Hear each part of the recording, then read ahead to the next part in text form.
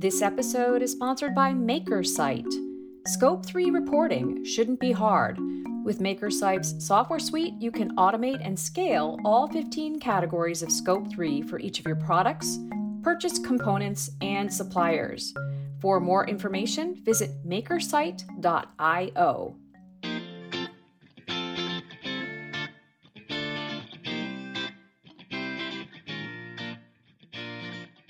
From GreenBiz Group, welcome to this week's edition of 350. I'm Joel McCower here in Oakland, California. On this week's edition, Boris Johnson's climate legacy, honoring women in sustainability, a new model for carbon removal investments, and marketing guru Seth Godin takes on the climate crisis. It's the hottest brand in town this week on 350.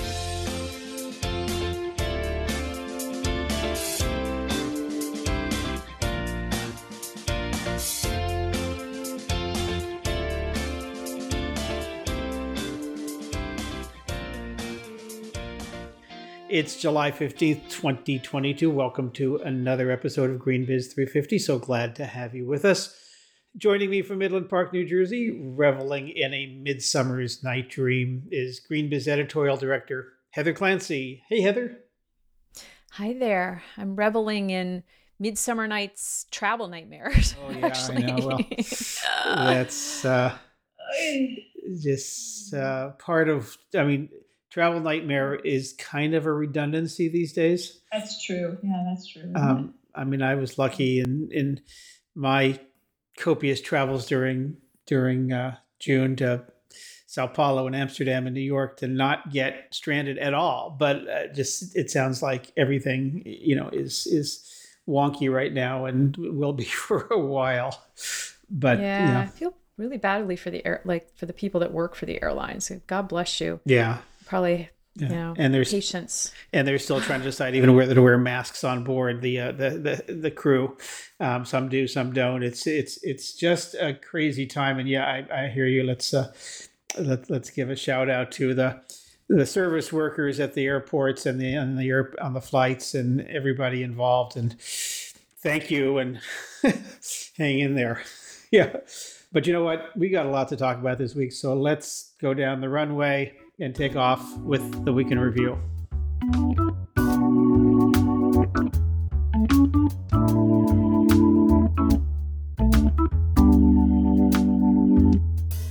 So, startups. We've got a lot of startups this week. 3 stories we're going to talk about carbon removal and textile recycling and replacing petrochemicals with silkworms. This is all your beat, Heather, so I'm going to toss some of this to you. You picked these 3 stories this week. Talk a little bit about Frontier, and let's start right there. Frontier, the new fund pioneering a model for carbon removal investments. Yeah, so this one was written by our brand newish climate tech reporter, Leah Garden. Hi, Leah. We're going to talk about you on the podcast. Lovely. She's really a great addition to our growing team, and it's a delight to have her on board. Absolutely. The energy is amazing. And so this piece is a follow-up story on the first investments by Frontier, which is a Advance Market Commitment, an AMC, for direct carbon capture. So a couple things to unpack here. One is, what is an advanced market commitment? So in the case of this particular fund, which is pioneered and it started really by Stripe, but it also includes Shopify, Alphabet, Meta, and McKinsey.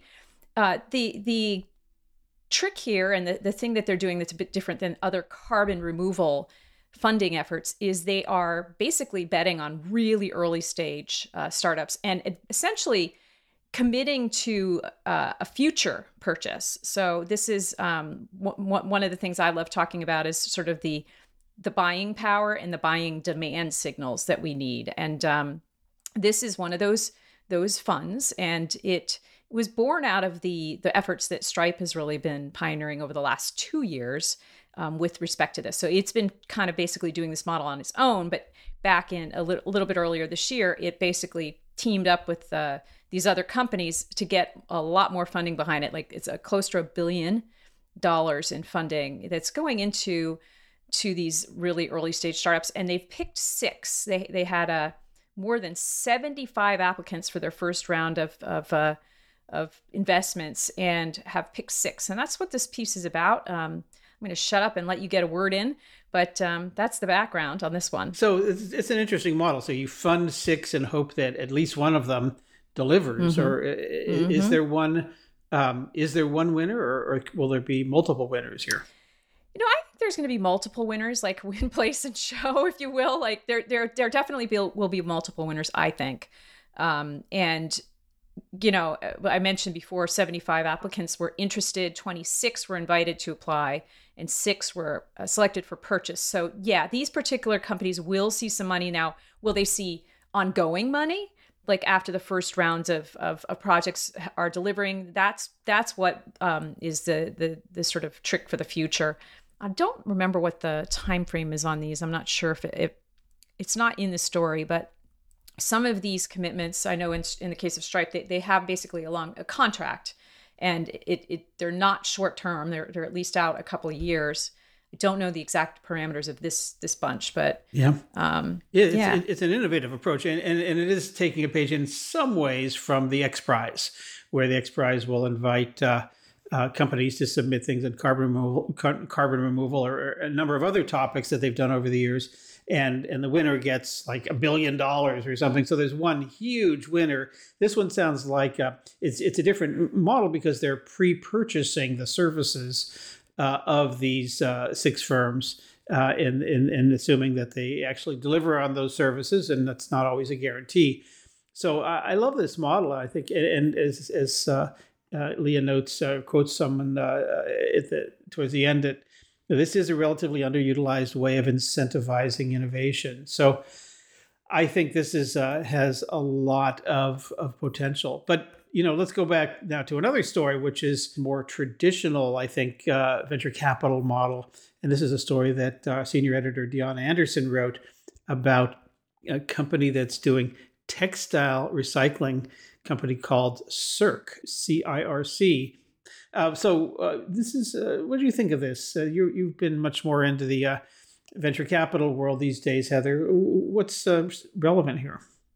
A couple of things are relevant for me. One is that the money is coming from some interesting players. So including the company behind Zara, which is Inditex, pardon my word stumbling there, one of the world's largest fashion retailers. So Breakthrough Energy and Inditex are two the leads on this particular round.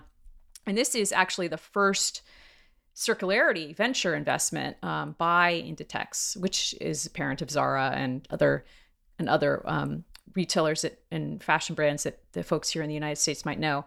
So that's one thing. So the people behind it are pretty notable. The other thing is that, circular economy technology has not gotten the same sort of love as transportation or batteries, or even carbon removal. So this is like another great example of funding for something that's really fundamental to the world of the future of manufacturing and of recycling, in this case, textile recycling.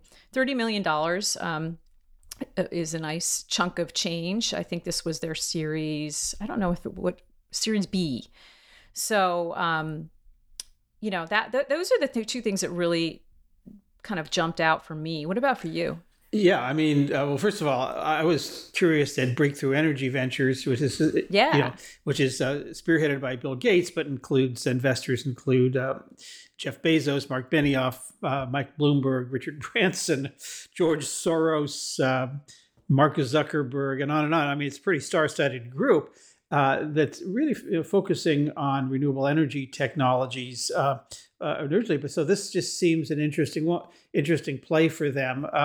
Of course, there's energy embedded in everything, and certainly in the fashion apparel things that we wear.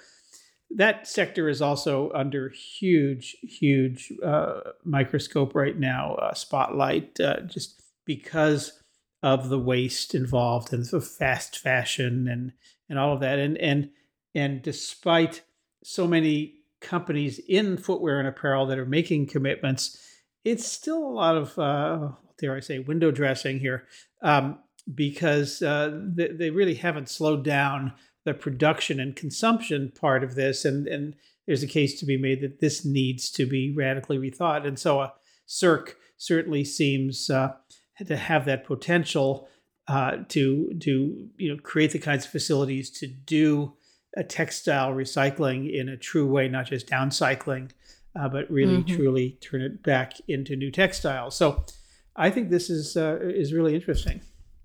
Yeah, absolutely. Well, let's go to the third story, which was written by a young up-and-coming writer named Heather Clancy, titled, "Can Silkworms Take a Bite Out of Petrochemicals?" Now, this one's sort of near and dear because it focuses on synthetic biology or biotech. They're sort of first cousins and even interchangeable terms these days.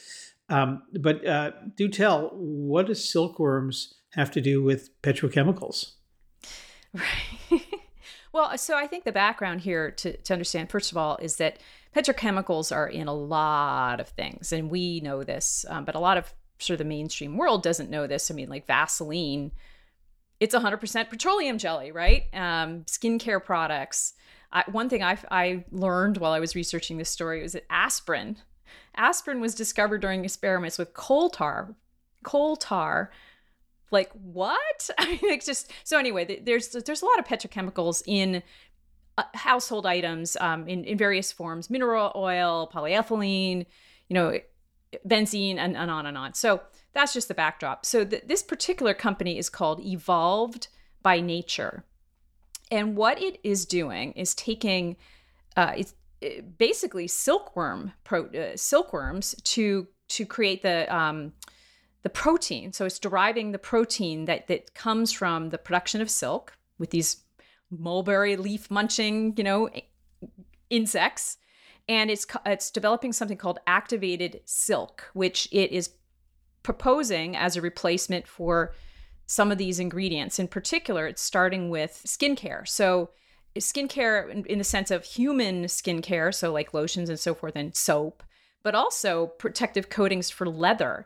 So it's one of its first applications is basically a coating for leather products, which removes the polyethylene that's normally associated with that, and turns this coating into something that repels moisture, but eventually it can biodegrade. So they got some funding, which is one of the sort of drivers of this particular story, $120 million in Series C, which is enabling them to really scale their manufacturing facilities. One of the other thing I really like about this piece is that they're manufacturing in the United States.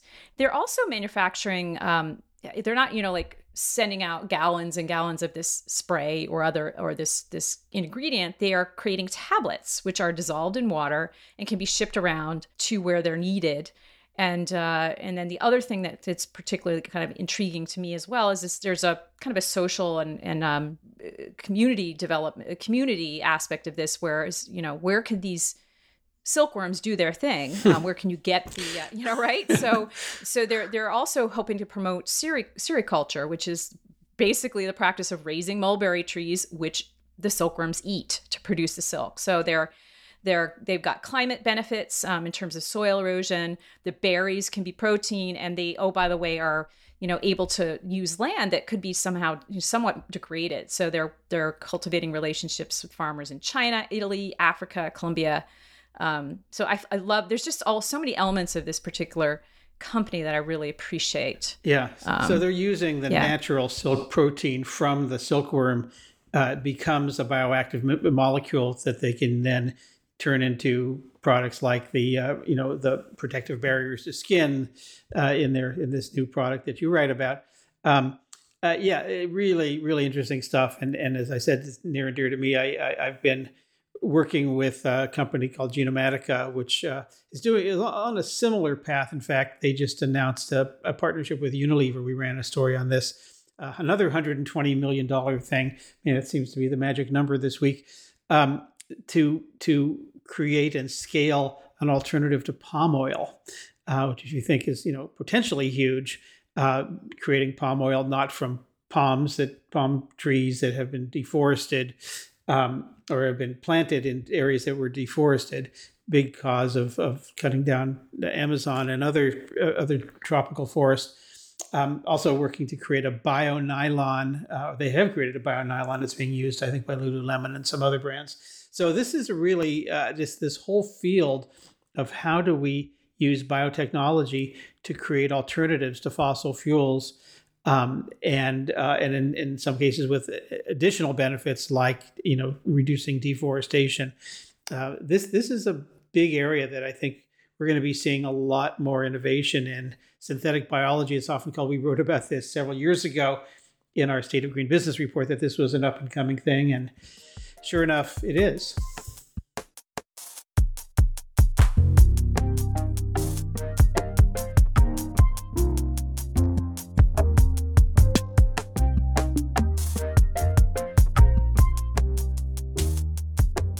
Well, there's no shortage of news coming from across the pond, certainly in the UK with the imminent departure of Boris Johnson. And it was a good time to check in with our friend, James Murray, editor-in-chief of Business Green. Hey, James.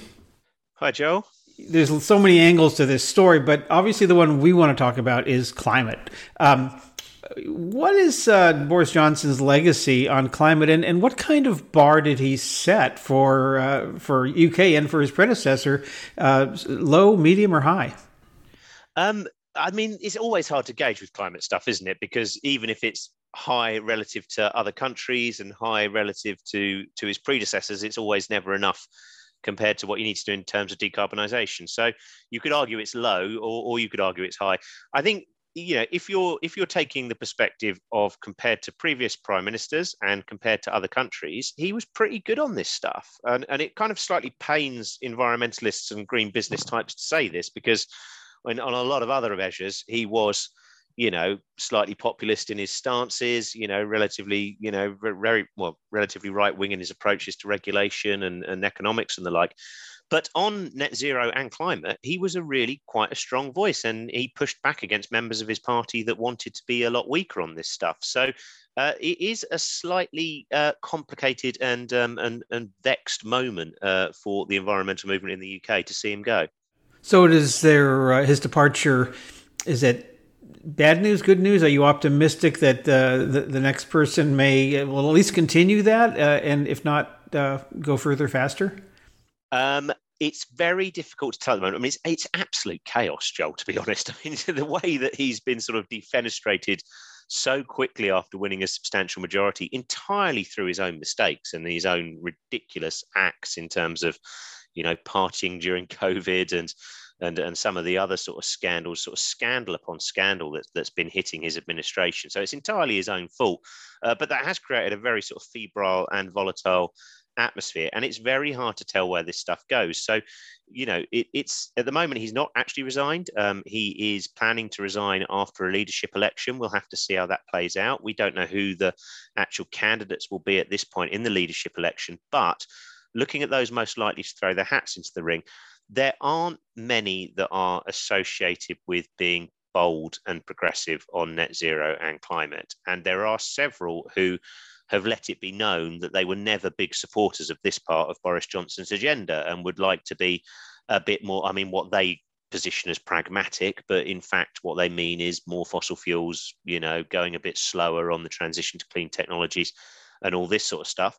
And there's also a few, not as many as you find in the Republican Party in the US, but there's still a few quite influential sort of full-blown climate skeptics in the party as well, at least one of whom is considering running. So it's really hard to tell how it's going to pan out. You kind of got one half of the Conservative Party saying, look what happened to the centre-right party in Australia recently, which lost an election in large part because it wasn't particularly progressive on environmental issues, and where the public are more and more demanding bold action. So they're saying, look, we've got to stick with this. We've got to go faster and further on it. You've got the other side who are going back to basics on sort of, right-leaning thinking of treating this stuff as a sideshow at best and something that's actively damaging on the other side. And of course, you throw into the mix the fact that they're going to form the next, whoever wins this leadership election will be the next prime minister. But they won't have a mandate to change too much unless they go for an election, at which point could the opposition finally come into power after 13 years and get a full change in our approach to these things. So it's a very volatile environment. It's hard to know exactly how it's going to pan out. And yeah, there are people in the green economy over here who are quite nervous that you're either going to see delays to things that are needed, or worst case scenario, you could see a sort of rowing back on some of the measures that Johnson did pursue. Well, uncertainty, I get it on the environmental side, but what about on the business side? Does this uncertainty affect anything in terms of how companies are moving, along their own journeys on decarbonization, net zero, and all that? I mean, again, there's two ways of looking at it. I mean, broadly, no, because this is a big global trend. These technologies are more competitive than ever. All the things we talk about all the time. There's a strong case for continuing with this transition, almost regardless of what politicians are doing. As the US recently proved with a lot of corporates continuing to decarbonize, even as Donald Trump was dismissing it as nonsense. So in some ways, no. In other ways, when you get down to the technical detail of certain investment decisions and the way certain markets are evolving, yeah, it could be problematic. I mean, just as a prime example, the day that all the ministers started resigning and sort of precipitated Johnson's resignation, the government unveiled a new energy security bill that was, the biggest piece of reforms to energy markets in a decade. That included measures to introduce a new policy framework for hydrogen, for carbon capture and storage. It included some measures to sort of streamline grid connections for offshore wind farms. It included plans to sort of accelerate the rollout of smart grid technologies and myriad other measures, all of which at the technical level are needed to help decarbonize the grid and drive the adoption of electric vehicles, heat pumps, et cetera, et cetera. And that bill now is kind of stuck. It's going to sit there until a new leader comes in, and then a new leader will look at it and might want to change things. So legislation that the industry was kind of hoping would be in place by the end of this year is now definitely going to be delayed a bit and might be torpedoed altogether. So there are ways in which, unfortunately, this sort of eats up time and bandwidth and will undermine investments. Boy, we sure know about that here. We're seeing a similar story play out, although we've never had a proactive policy, as you well know, but whatever policies have been attempted are just kind of sitting there. So I mean, you've been covering this for a long time, covering sustainability and a keen watcher of UK politics. How are you feeling right now? It feels a little bit like Groundhog Day. Like the Conservatives have been in power for now nearly 13 years, or, there's coalition government, but broadly in power for 13 years. And these same arguments keep playing out, of one side of the party saying this stuff shouldn't be a priority or it's absolute nonsense and a distraction, and the other side saying, no, this should define, modern centre-right politics. It's the most important economic transition we're ever going to see, et cetera, et cetera. And every time we get a bit of momentum around that side of the argument and make some progress, as we have made, the UK has the biggest offshore wind market in the world. It's doing some really good stuff on electric vehicles and other areas. We are making progress. Every time we get that momentum, something comes up. In this case, it's Boris Johnson's ridiculous personal behaviour that undermines that progress and sets us back and starts the debate all over again. So it feels frustrating. It feels that we're going to have the same arguments again as to make the economic case for things that should be self-evident. Try and convince people that the pro-business position is not instinctively, anti-regulation, anti-policy, anti-modern technology, and continue to have those arguments again. So there's a degree of frustration there. I mean, the other way of looking at it is that, Boris Johnson had lost all authority. He wasn't going to be able to pursue this agenda and push it forward anymore. And there was little choice but to make a change. And maybe that change will shake things up. Maybe it will get us, a new government that's more ambitious on this stuff, whether that's the opposition or a new Tory leader coming in and recognising the importance of it. So, it's still early days. It's very chaotic. It's very frustrating, but reasons to be optimistic that the broad thrust of the transition will continue. Well, as everything in sustainability, it's what I call the green biz cha-cha, 2 steps forward, 1 step back. So we'll keep putting one foot in front of the other on both sides of the pond and hope for the best. James Murray is the editor-in-chief of Business Green over in London. James, thanks so much. All right. Thanks, Joe.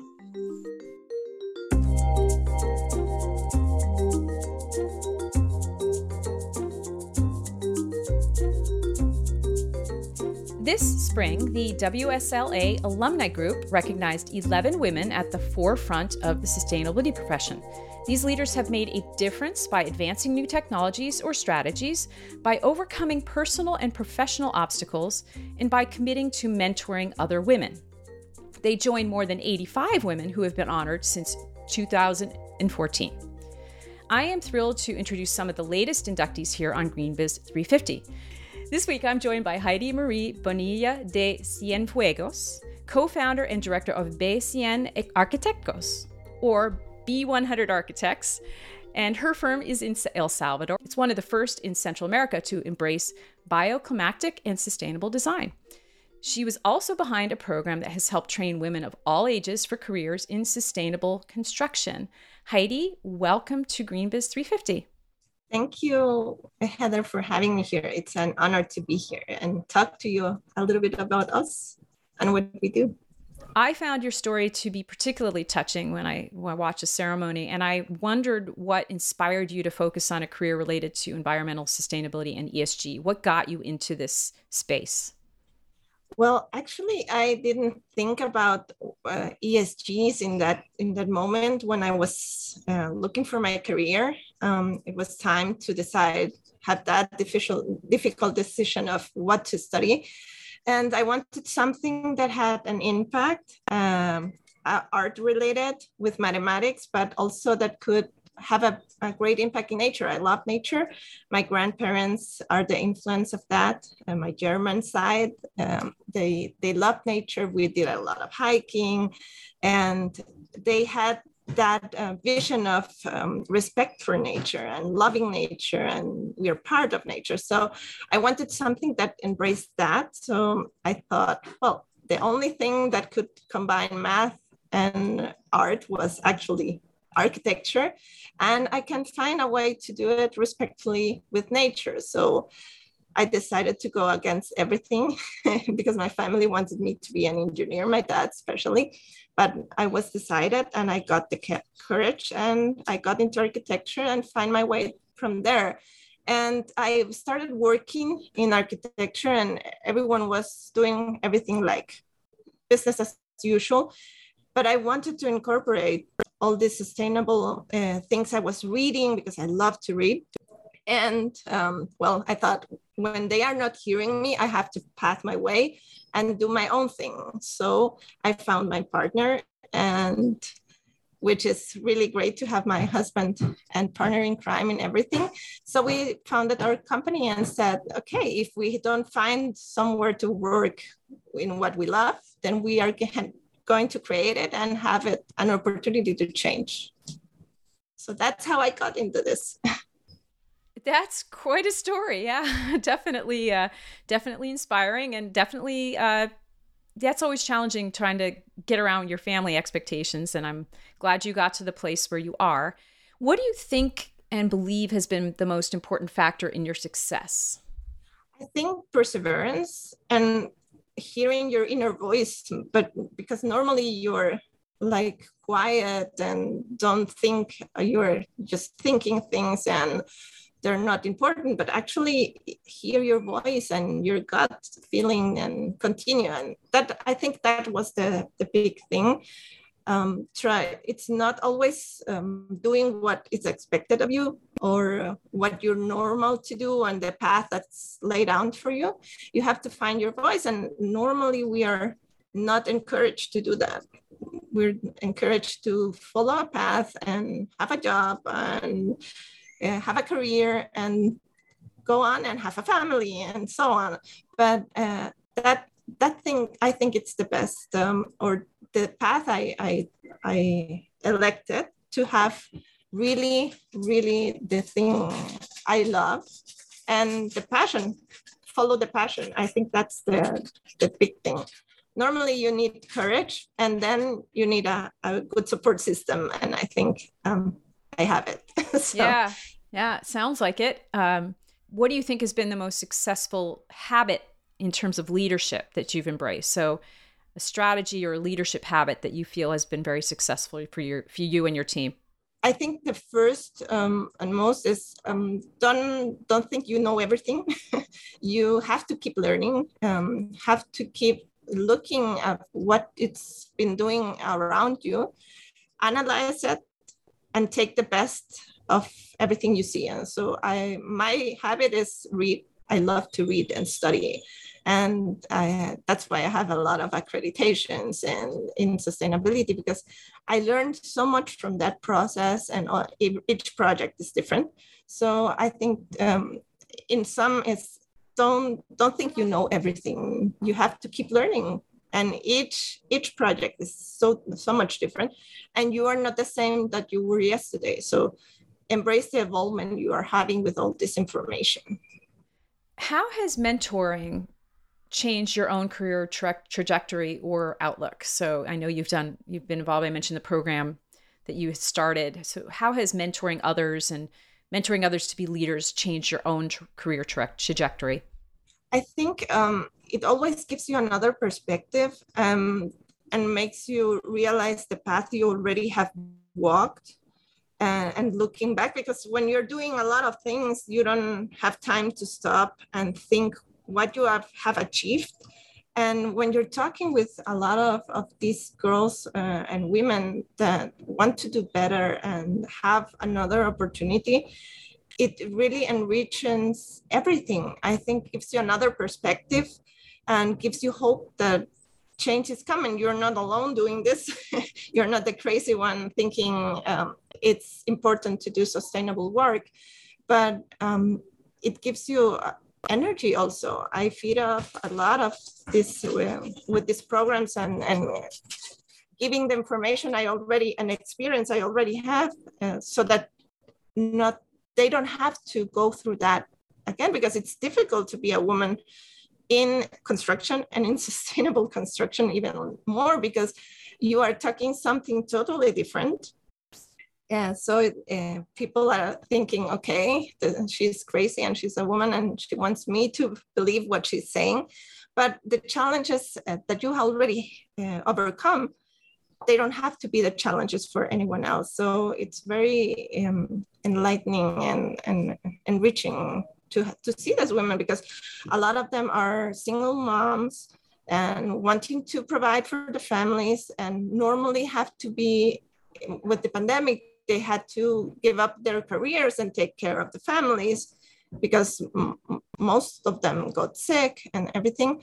But with the program, we have been able to give them first hope that they can do something different, that they can do something in an area that normally you don't have the opportunity, and that you're giving them tools to provide for the families. So for me, it's very, very enriching, and I love it to be part of these mentoring things and programs, to create them, because we wanted to find programs here, but they were not actually for women.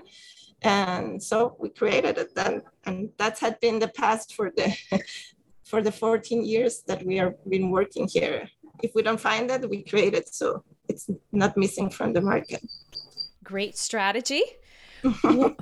What final advice would you give to anyone of any age pursuing a career in corporate sustainability?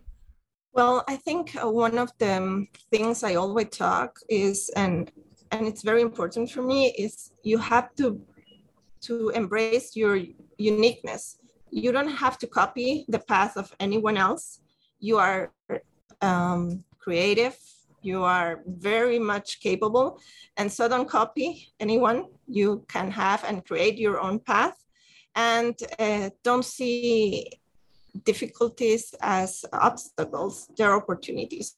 And every single action really counts, even the smallest one. You don't know what effect you're creating actually when the things you say and do. So everything counts. And don't forget that it really matters what you do. Well, thank you, Heidi, for joining us on the podcast today. Oh, thank you for having me. It's always great to share with people that are in the same symphony as us and trying to make a better world for everyone. You just heard from Heidi Marie de Cienfuegos, co-founder and director of Becien Arquitectos.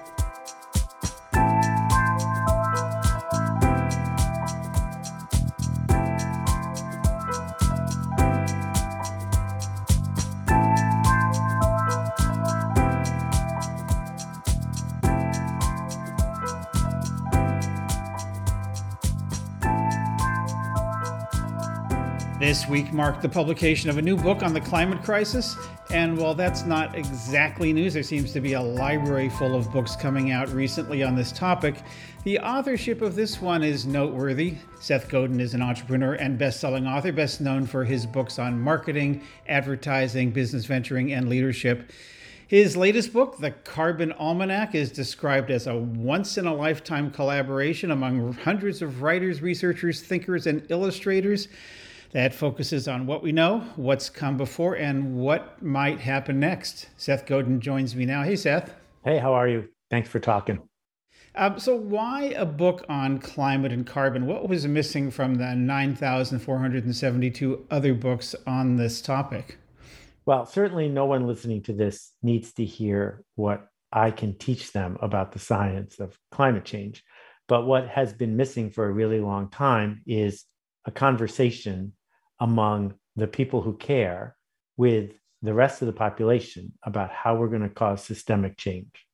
And the idea of this almanac, I have a long history as a book packager. I've made a lot of almanacs, some of the most successful almanacs ever, was how do we put this into a format that lets people who get it have a book they can hand to people who might, not to persuade the non-believers, because that's almost impossible, but to activate it, to move it through the population, because our subtitle is It's Not Too Late, and it's not, but we better start right this minute.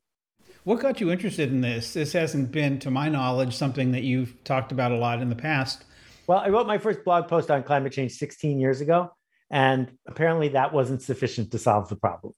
My blog is one of the most popular in the world. I write every day for a large number of people around the world, and tend to lean into things where I'm finding it's resonating with folks in the time cycle that I'm talking to them. And what I succumbed to was that climate change felt like an insider's game where if you weren't a PhD, you weren't really welcome to chime in, where the labeling and marketing of it was horrific, terrible, poor, but I didn't have any traction or leverage to do something about that. And finally, I decided that this was the existential crisis of the rest of my life and wanted to organize people to take action. So the magic of this almanac is I didn't write it. I organized a group that's now 1,900 strong. 300 of us worked around the clock because of time zones to create a 97,000 word document in less than 4 months. It's illustrated with cartoons and graphs and charts and tables. But again, I wrote it so the people who are listening to this can buy 5 copies and hand them to the people they work with or for or trying to engage with. Yeah. I mean, the book is extraordinarily comprehensive, and it takes on tons of topics from hamburgers to heat zones and permafrost to planetary boundaries. It's almost as overwhelming as, well, climate change itself. So how do you want people to use this book? So there's an expression on the internet called TLDR, too long, didn't read.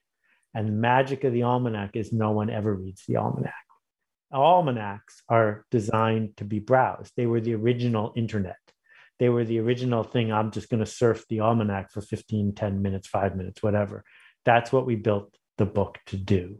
So you can open to any spread, spend 2 minutes, you will come away with something. But the other part of it is that every single statement in the book is footnoted on our website.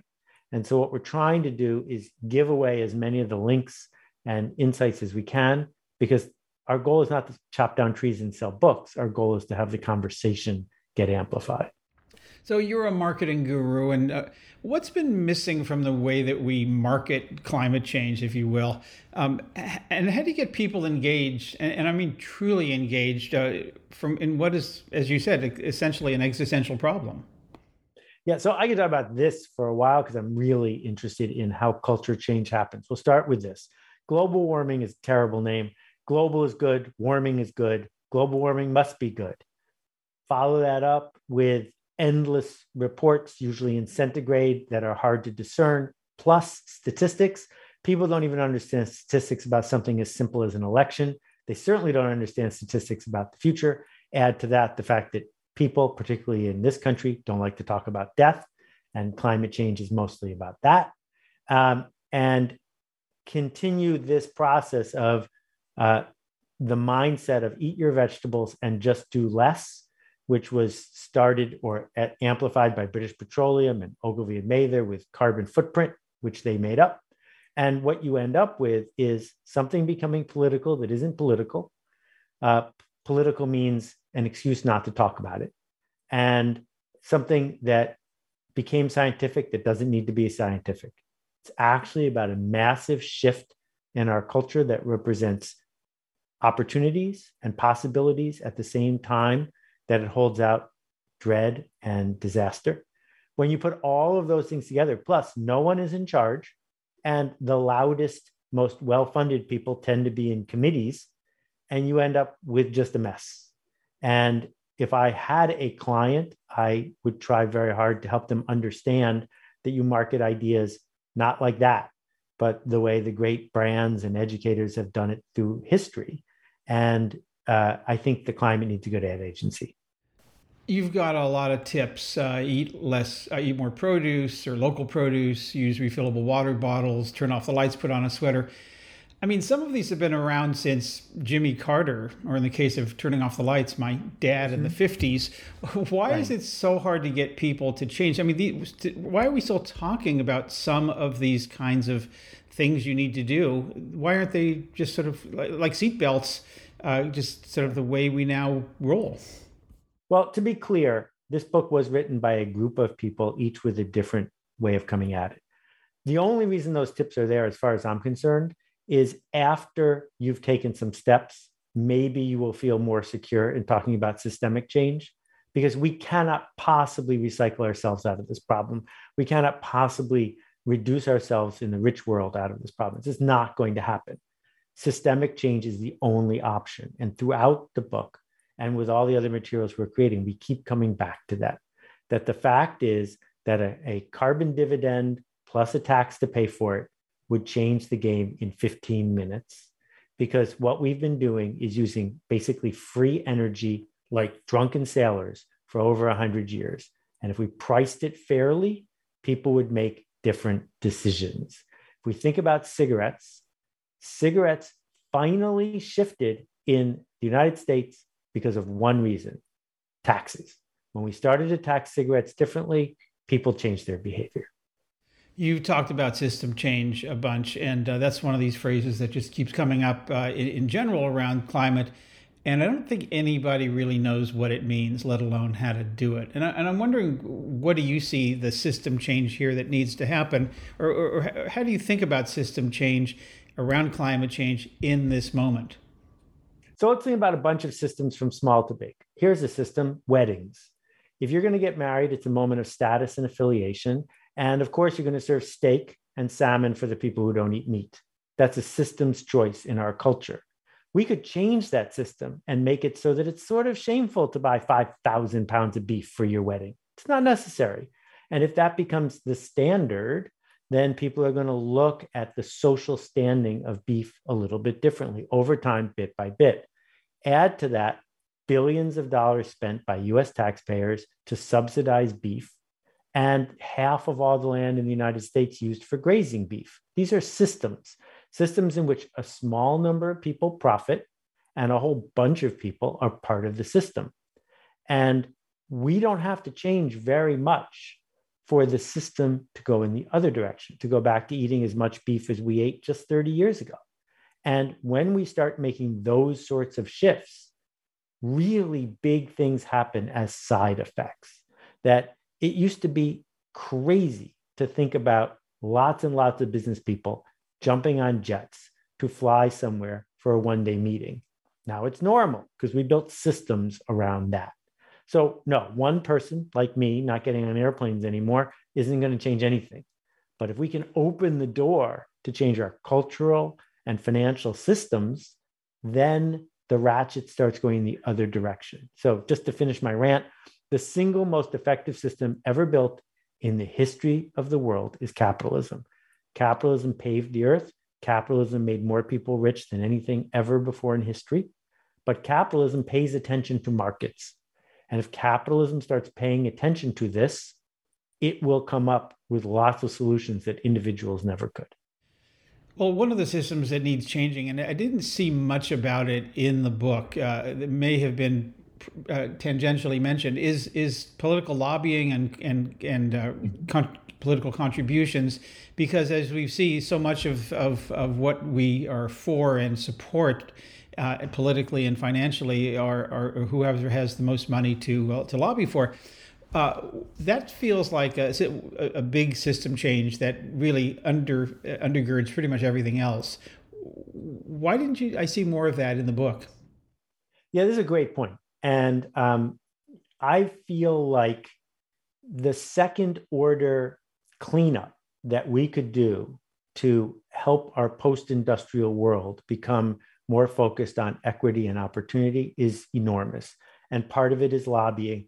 Part of it is racial and social injustice. Part of it is who we are listening to, who gets a seat at the table. Part of it is the whole education industrial complex. And I wrote a whole manifesto about education a few years ago that 4 million people have read. The question is, where are you going to put the boundaries in a 200-page book? And I don't know how to do a better job than the people who have come before about let's get certain kinds of money out of certain kinds of electoral politics.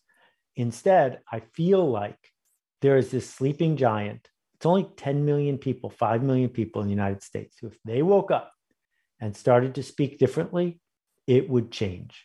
And we've seen it change. It's changed with things like gay marriage, that you don't need very many people in a world that is so aware of division to start speaking up to make a dramatic change. And I guess the essence of my approach is we all have way more power than we think. And what we need to do is organize around that power, not necessarily say the whole system has to change before I'm going to care. Well, let's talk about the business system, the largest corporations and their suppliers, a lot of smaller companies as well. Mm-hmm. What's the change, the top of the list that you want to see from them? So again, I have made it clear from the beginning, I'm not the expert on any of this. I'm just noticing things and pointing to them. What we know is that when the Chicago School of Capitalism came along and said the only job of the CEO is to make as much money as possible, Milton Friedman's nonsense, it was instantly embraced by boards and CEOs because it gave them a simple flag, a simple way to go forward. And I think the opportunity that corporations have is for us as consumers, for us as people who are playing the game with them to say, we're not going to keep track of that as much as we're going to keep track of this. And so it's not make as much money as you can while satisfying this little thing. It's the entire reason you are here is to make things better. The purpose of culture is not to enable capitalism. The purpose of capitalism is to make our culture better. And if we can educate board members, and you had something on your site about this just the other last month or so, if we can educate board members, if we can make it clear that your status doesn't go up because you're richer, but your status goes up because of the way you showed up, then that's what they will do. Because what human beings who are successful want is not more cash, they want more status. And for a long time, we've measured that in only one way, but I think there are better ways to measure it. What was your biggest aha in putting this book together?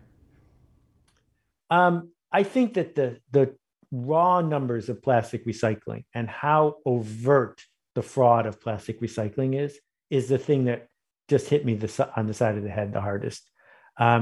It's so much easier to buy stuff that's made out of plastic if you think you can put it in a blue bin. And then the other thing is the book Ministry for the Future is just stunning. And if we all just read that book, so much of what we have to do to persuade people would be much easier. Kim wrote a brilliant piece of near future science fiction. And even if you're not a science fiction fan, the audiobook is just gripping. Yeah, Kim Stanley Robinson is the author of The Ministry of the Future. It is a great book. So, Seth, did you come away from this book feeling more or less optimistic about our ability to take on the climate crisis? I came away even more Buddhist about the whole thing, because we're all going to die. Given that we're all going to die one way or the other, and that the planet's going to be here in 1 million years, one way or the other, what are we going to do about that? And so for me, it's been about, here's what we got. What should we do? Not, will we be able to get back to normal? Because we're never going to get back to normal. You can't step in the same river twice. These are the good old days. What do we want to build for tomorrow? And it doesn't even matter whether you have kids or grandkids, just the optimism of the journey, of knowing that you looked at this, saw a possibility, saw an opportunity, and made things better for someone else. I think that's what most people want. And I'm hoping that along with the other 9,000 books, we're shining enough of a light that we can have the conversation. And that's what the Almanac is for. Let's start really having the conversation to make systemic changes. So I'll take that as more optimistic? It's deciding to be optimistic about everything, no matter what. Well, that's a great place to be in climate and in life in general. Seth Godin is author of the Carbon Almanac, published this week by Penguin Books. You can learn more at thecarbonalmanac.org. Thanks so much, Seth. Thank you. Keep leading. It really matters. And that's our 350 podcast for this week. As always, go to greenbiz.com/350 to find more about the organization, stories, and events we mentioned this week. And while you're on the site, check out our free weekly newsletters. They're a great way to stay up to date all week long. Just go to greenbiz.com/newsletters to sign up. We welcome your comments, questions, and tips. Our address, 350@greenbiz.com. Heather will be off next week, but Dylan Siegler and I will be here with another edition of Green Biz 350. Until then, from all of us here at Green Biz Group, I'm Joel McCower. We'll see you next time.